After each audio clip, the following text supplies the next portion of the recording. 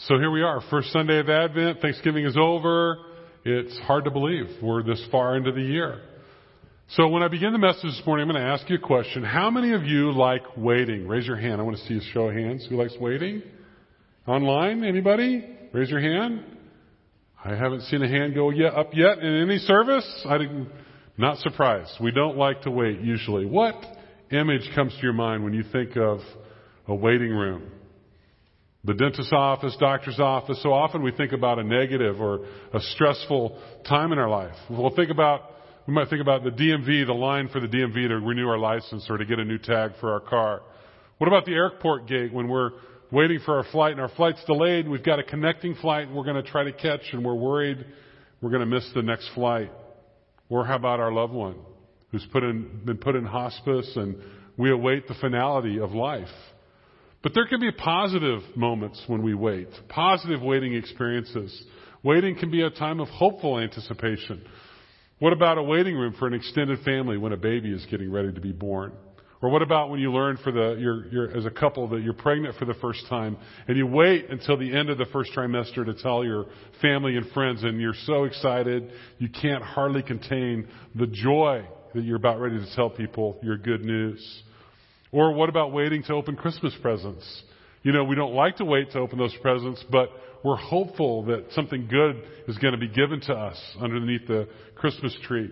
Or what about the DMV the first time you went to go get your license? I don't remember being worried at all about waiting when I was waiting in line the first time to get my driver's license. Or think about a couple that's engaged and they're waiting to be married. They're waiting for that day that they get to spend the rest of their life with their loved one.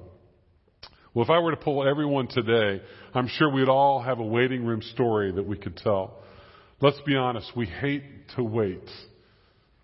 I'm sure to the point even that the quality of service sometimes is not as important as the speed of service. And today we're starting a series called The Waiting Room.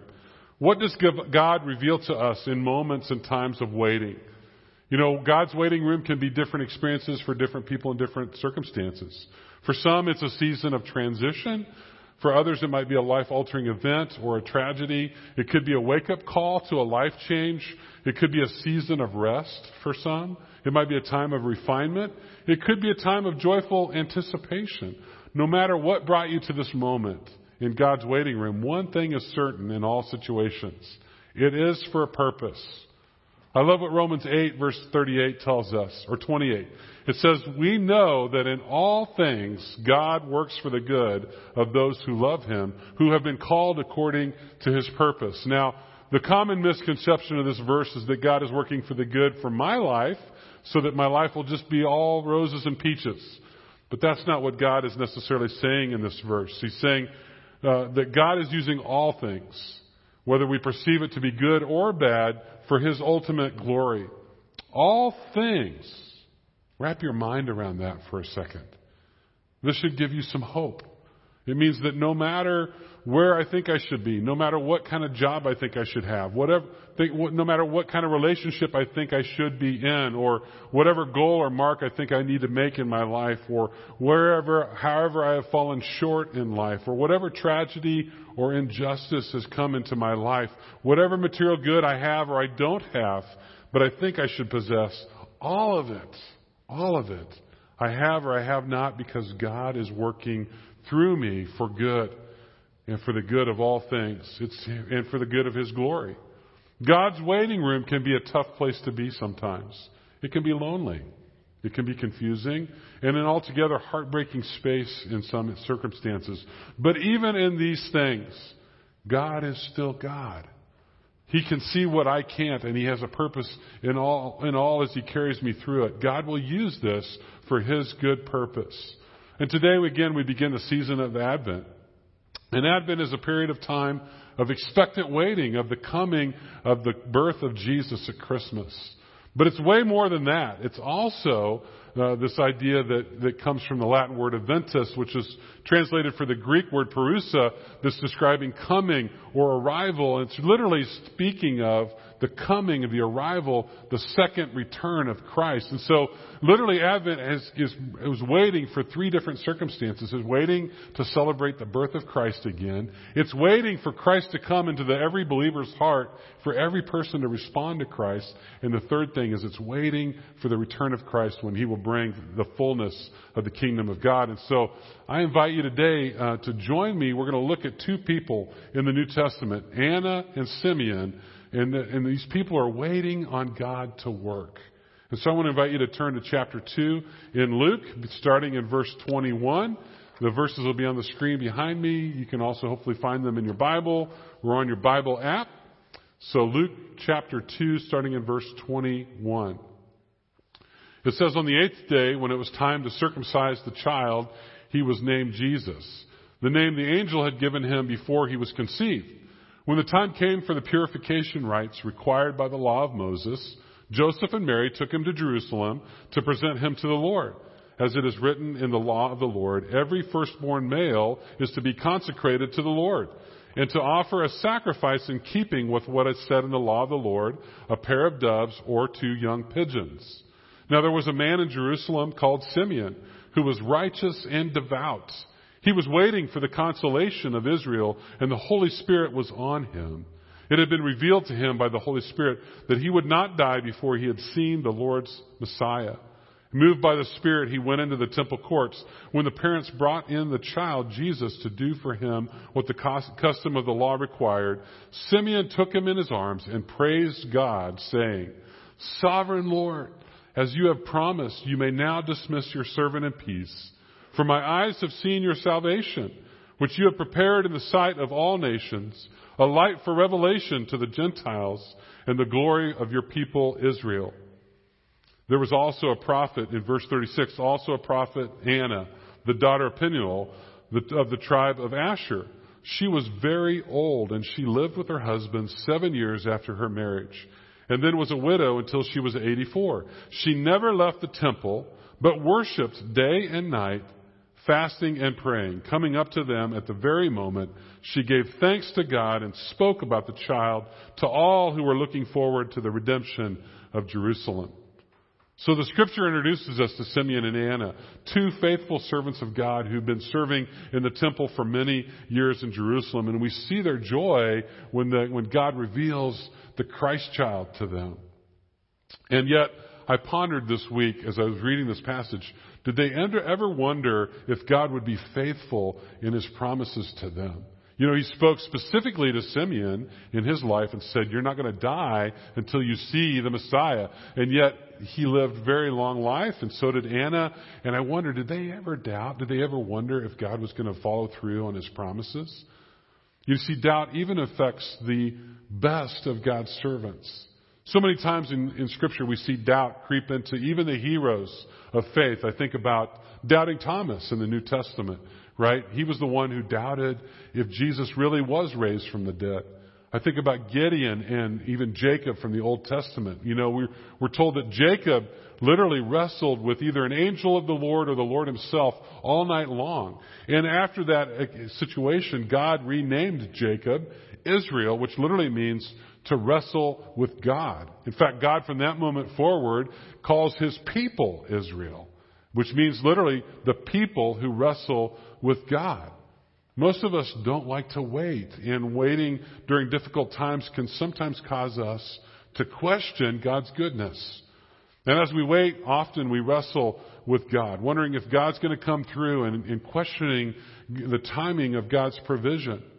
Let's look at Simeon in the story first. If there was ever a man who could exemplify waiting on God, it's Simeon. He's a wise elder Jewish man, and he's walked with God most of his life. He's been waiting on the favor of the Lord. After all, he, like many in Israel, were waiting for God to deliver on this long foretold prophecy that He would bring a Messiah. And for 400 years, literally from the last sentence in the Old Testament when it was written, 400 years later, they're still waiting for God to come through on His promise. And Israel had suffered in this time period. They were kind of like a political volleyball, just kind of thrown back and forth between these larger, bigger, stronger nations. First the Syrians, and now the Roman Empire had grabbed control of this area. And yet, in the midst of all this political unrest and strife, Simeon and others like him had waited patiently on the Lord to send His favor and the true King to the people. Simeon had lived his entire life waiting on God to move, just as he had foretold. And through the crafty manipulations of politically ambitious families, Simeon waited on God. Through the cultural transition from Greek Hellenism to a world dominated and controlled by Roman Caesars, Simeon waited on God. Through the topsy-turvy time of this Jewish economy, up and down, Simeon waited on God. Sometimes, saints, we have to wait on God through all that we're going through. And as we approach Christmas in this crazy year of 2020, I think we can say it's been a crazy year. We're here waiting. Somebody here is waiting on God to move and to do just what He has promised to do in their lives. And we're told that Simeon is waiting for the comfort, the solace, and the consolation that only God can bring. Somebody here needs to understand that the world can bring you some pleasure, but there are only some things that God can bring you. The world can give you advice, but God can give you direction. The world can give you a high for a moment, but God can give you peace that meets you in the very depths of your soul. The world can give you a temporary hug, but God can wrap His arms around you. The world can give us a vaccine, we hope, but God can give us eternal life. We have a second witness in the story, and her name is Anna. And she too has long waited for the appearance of the Messiah. And we don't know as much about Anna. She's merely introduced, and kind of her life is summarized in a very short paragraph. We know she was very old for the time.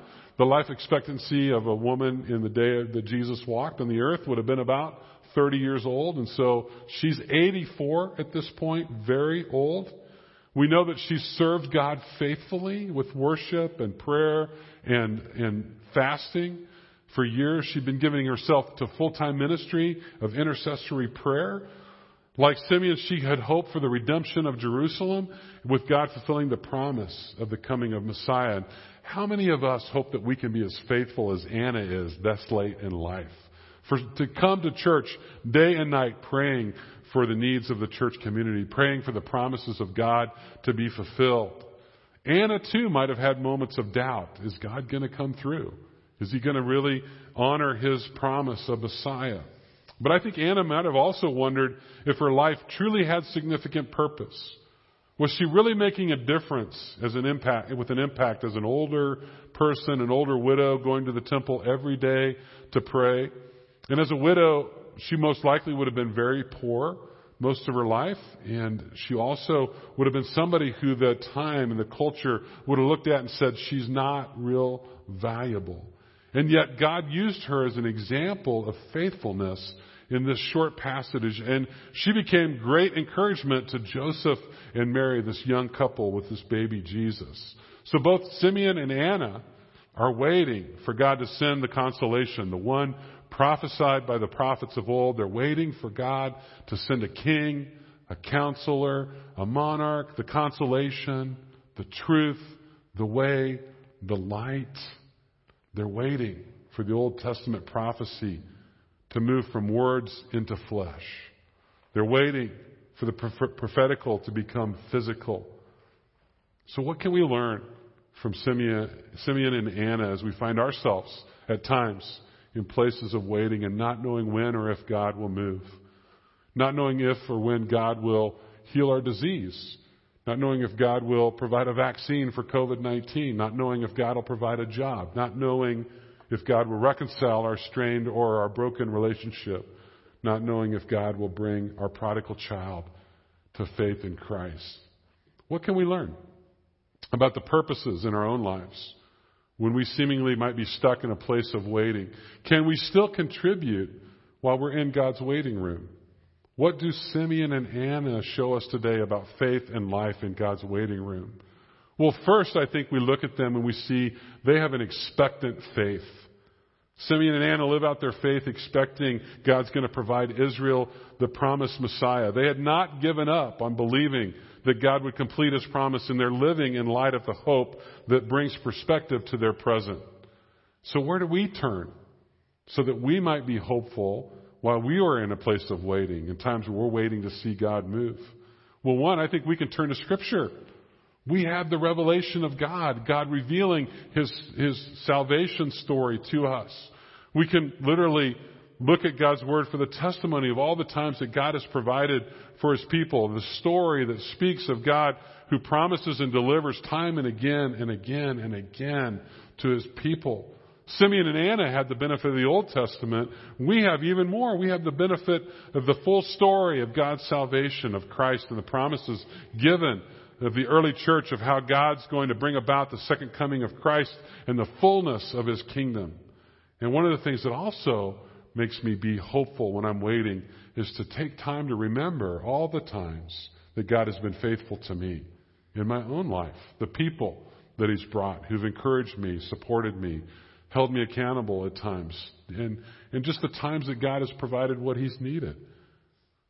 You know, I keep a journal of my times when I read Scripture and when I spend time with the Lord in prayer.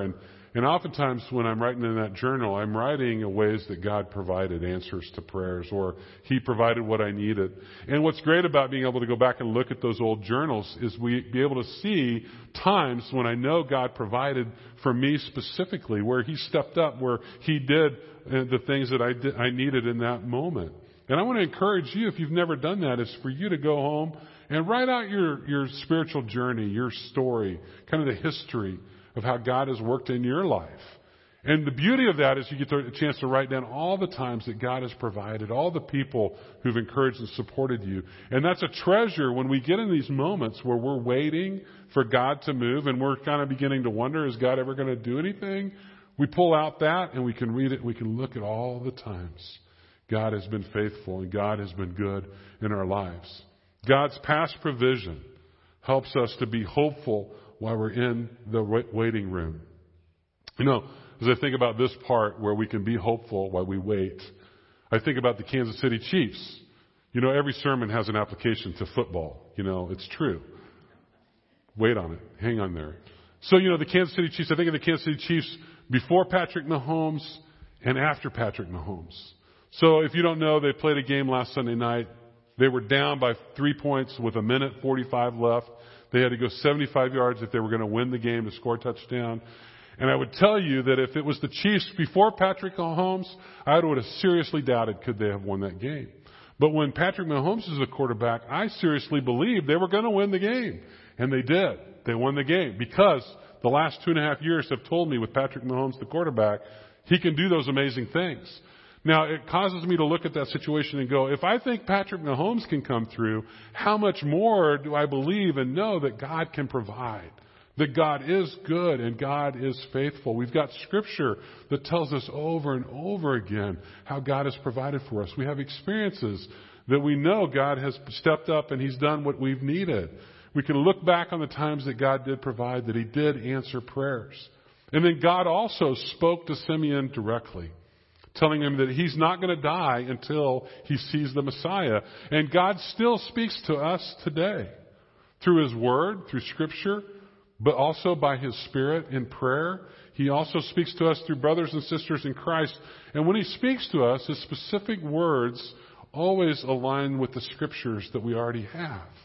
And so we know God still speaks. God still moves. And we can be hopeful while we wait because we serve a God who resurrects.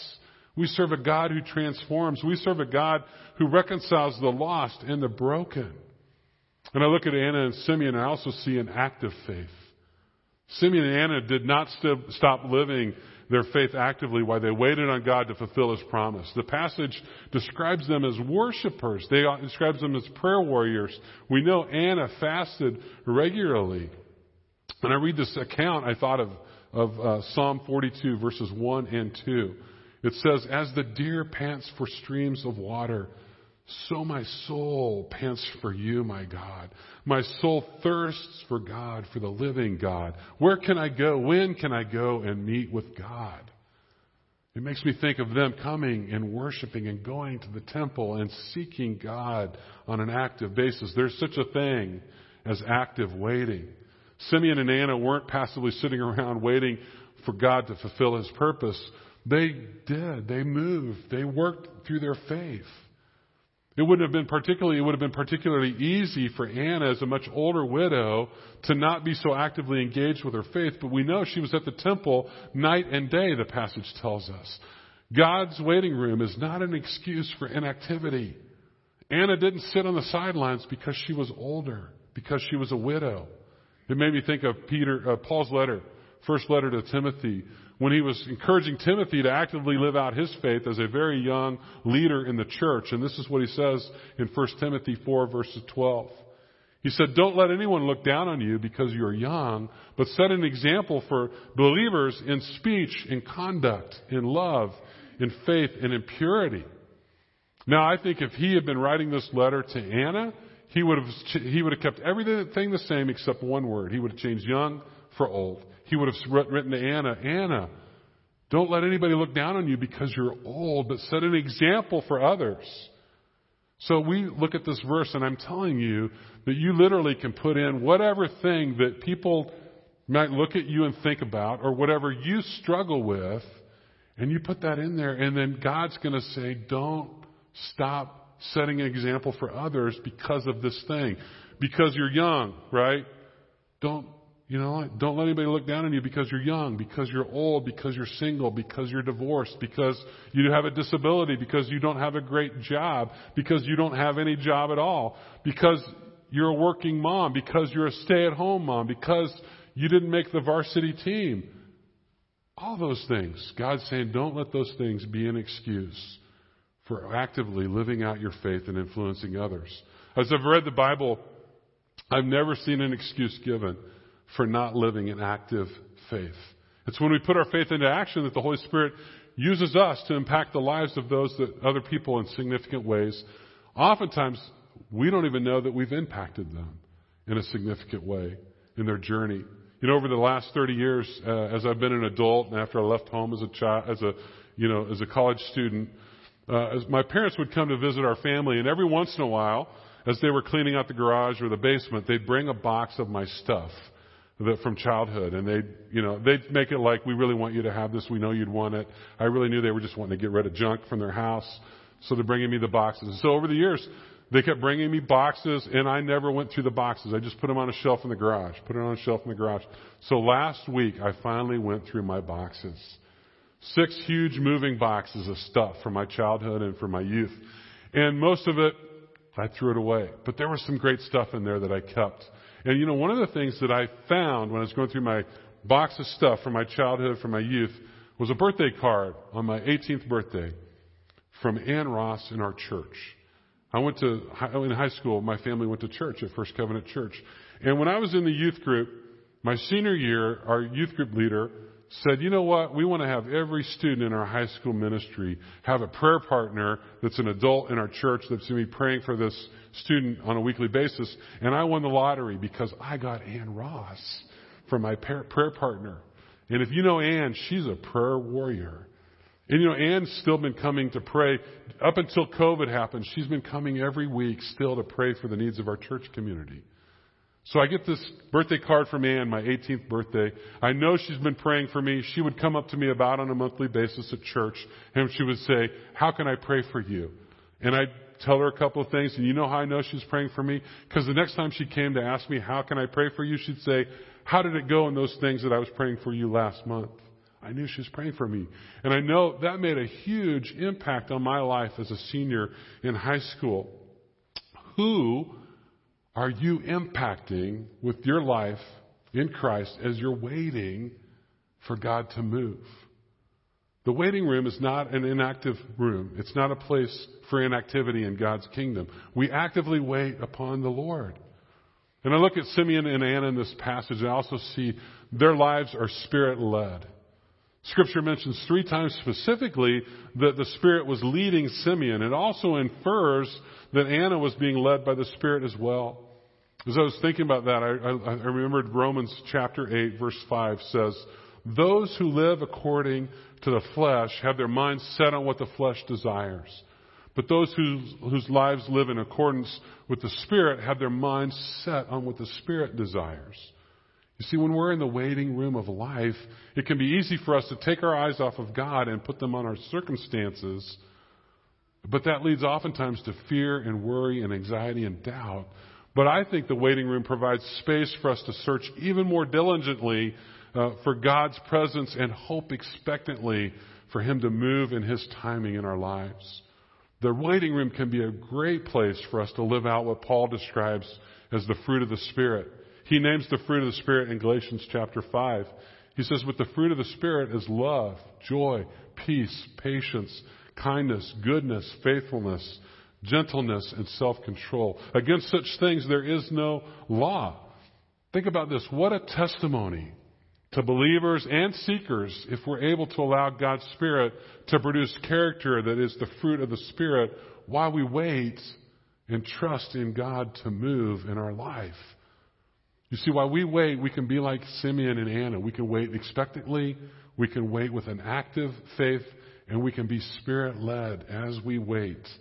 And then when God moves, when God finally answers our prayers, it should prompt praise in our life. It should prompt recognition of God. When Simeon and Anna recognized that God had provided the Christ child, they were thankful. They praised God publicly and profusely. Verse 28 says that when Simeon took him in his arms, took baby Jesus in his arms, and he praised God. Verse 33 says Anna gave thanks to God. They were joyful. They were satisfied. They were peaceful. They were hopeful. In Simeon's blessing, his prayer blessing in verses 29 through 32, hear these words again and just feel the joy and the peace and the satisfaction and the hope that are coming out in these words. He says, "Sovereign Lord, as you have promised, you may now dismiss your servant in peace, for my eyes have seen your salvation, which you have prepared in the sight of all nations, a light of revelation to the Gentiles and the glory of your people Israel." And the other thing that they did is in their response, their recognition, they gave witness to God's gracious activity in their lives. Verse 38 says that Anna spoke about the child to all who were looking forward to the redemption of Jerusalem. Can you just see in your eye Anna, this little old Jewish lady who's wandering around the temple courts just telling every person she can see that God has revealed to her this child that is the Messiah, the Christ child. And she's so hopeful, she's so excited, and they should be excited too because God is coming through on His promise to bring Messiah. Brothers and sisters, when you've been waiting on God to move, and when God finally moves, you will praise God and celebrate with praises. When you've been praying for your child and their grades to turn from F's and D's to B's and A's, and it happens, you'll praise God and celebrate God's goodness. When you've been praying for a job and your application turns into employment, you celebrate with praises. When you've been praying for your health and your doctor's prognosis turns into God's healing, you'll praise God. Simeon realizes that what he's been waiting for is now in his hands. And he praises God. He says, "Lord, you can let me die in peace. I know the minute I saw this baby Jesus, the clock started ticking for me." He says, "Mine eyes have seen the salvation." And even before Jesus saw the cross, Simeon could see that he was already the Savior. Brothers and sisters in Christ, if Simeon can bless God with foresight, how much more can we bless God with hindsight, knowing who Christ is and what Christ has accomplished for us? But even more than that, you should praise Him when you stop to think about what He's done for you this past year. So I just want to close with this. How can we take what we see and what we've read, what we've heard about Simeon and Anna, how can we apply it in our own lives? And I just want to ask 3 questions this morning. And I want to invite you to take out your sermon notes, little guideline in your worship guide. I want you to see if you'd be willing to write down some responses to these questions. That helps us apply. So the first question is, what are you waiting for the Lord to do in your life? What are you waiting on God for? Write it down. Write it down. Then take time and pray about it this week. Give it to God.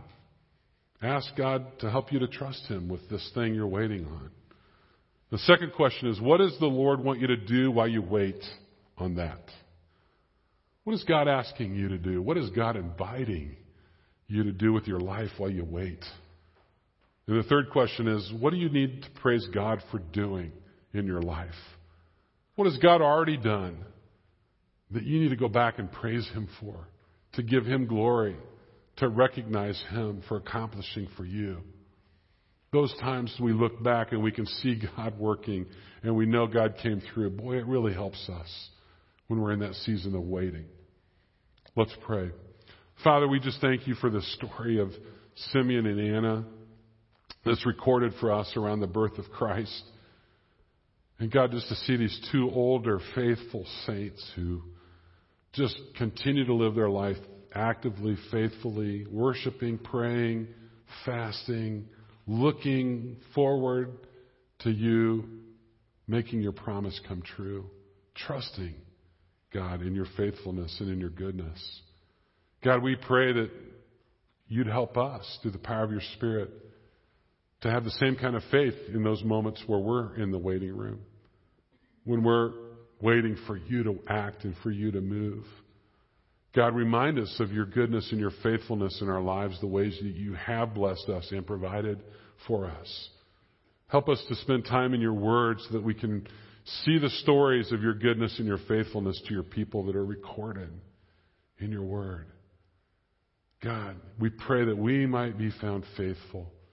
Help us to use our lives, influencing, impacting others for the kingdom. And we pray this in Christ's name. Amen.